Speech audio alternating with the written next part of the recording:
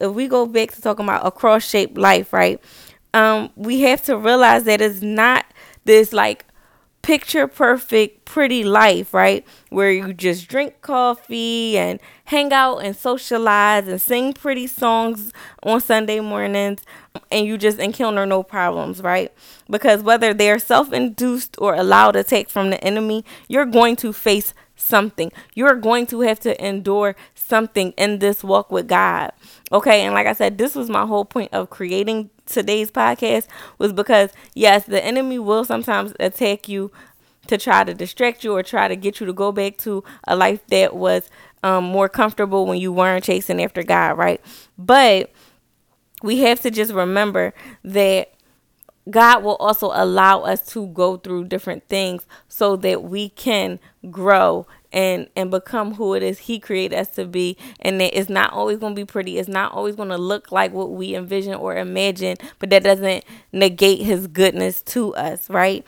And if anything, the cross teaches us that love is sacrificial, that things can get bloody and painful, that submission to God's will is necessary, and that we have to be willing to endure whatever is necessary to fulfill the purposes of God for our lives. Okay?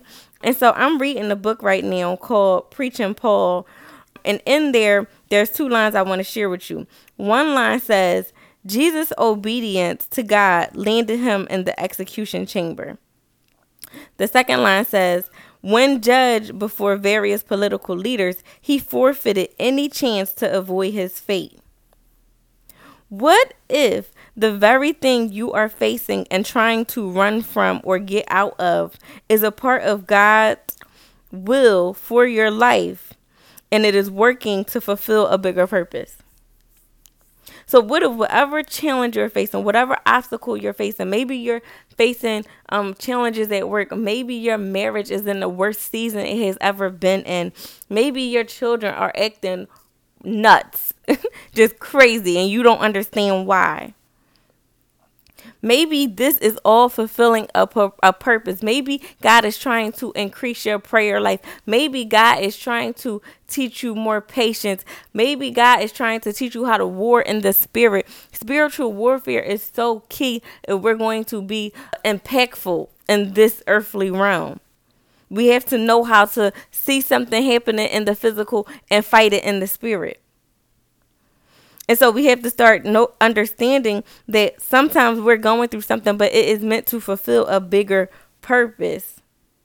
And so if you want to be used by God, it's going to cost you something. It's going to cost you something.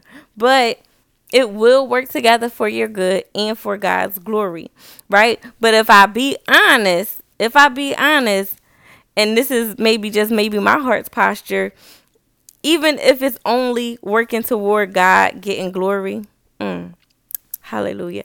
Even if it is only working toward God getting glory, we should still be willing to endure, knowing that someone else will hear the gospel and be transformed by our willingness to endure whatever it is. Okay? Because like I said, if we remember in Hebrews 12:2, it said that we were instructed to look at Jesus because things were going to happen that would try to distract us, right, from the ultimate goal of achieving God's purpose for our life. But we have Jesus Christ. The scripture says that we have Jesus Christ. He is the author and finisher. We have a perfect example of not letting anything, right, even something as painful as the cross, distract us from fulfilling God's purpose.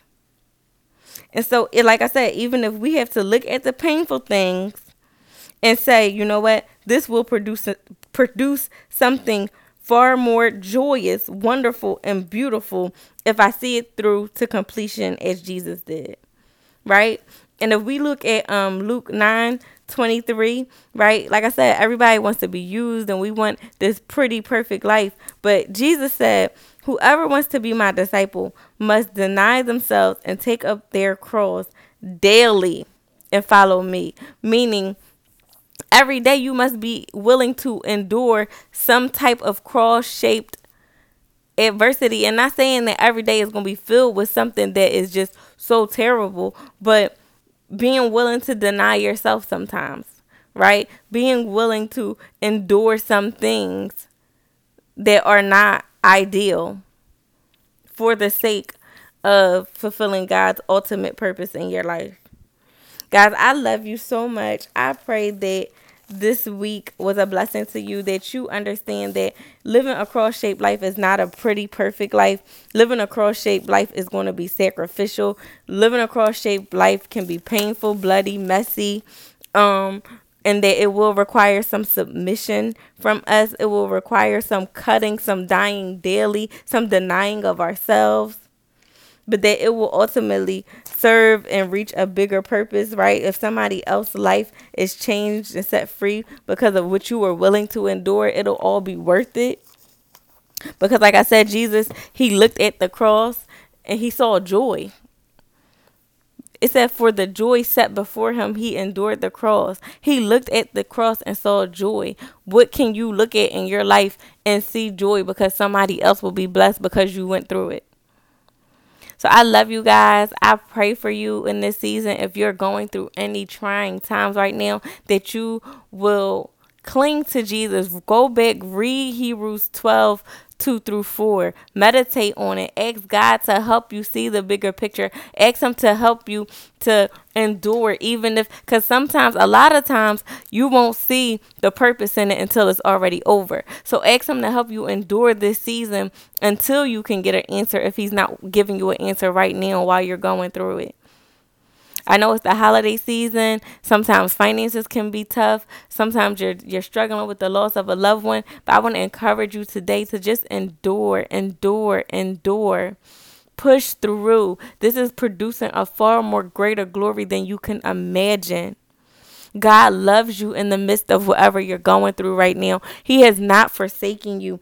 In the book I'm reading, that I was telling you about, Preaching Paul, one thing that it said that is so beautiful, it says, and this is the rest of the line that I already read. It says, since Jesus' obedience to God had landed him in the execution chamber, God stood in solidarity with Jesus during that execution.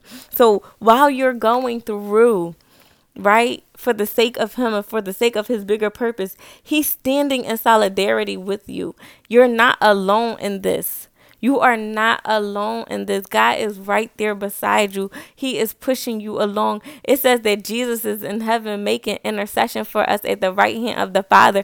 You are never facing a situation, a trial, anything alone. And even if, like I said earlier, even if it's a self-induced problem, God will still work it together for your good. Humble yourself, go before him, repent, and allow him into that situation. You can't get yourself into any situation too dark, too dirty, too hard for God to come in and help you and rescue you out of it.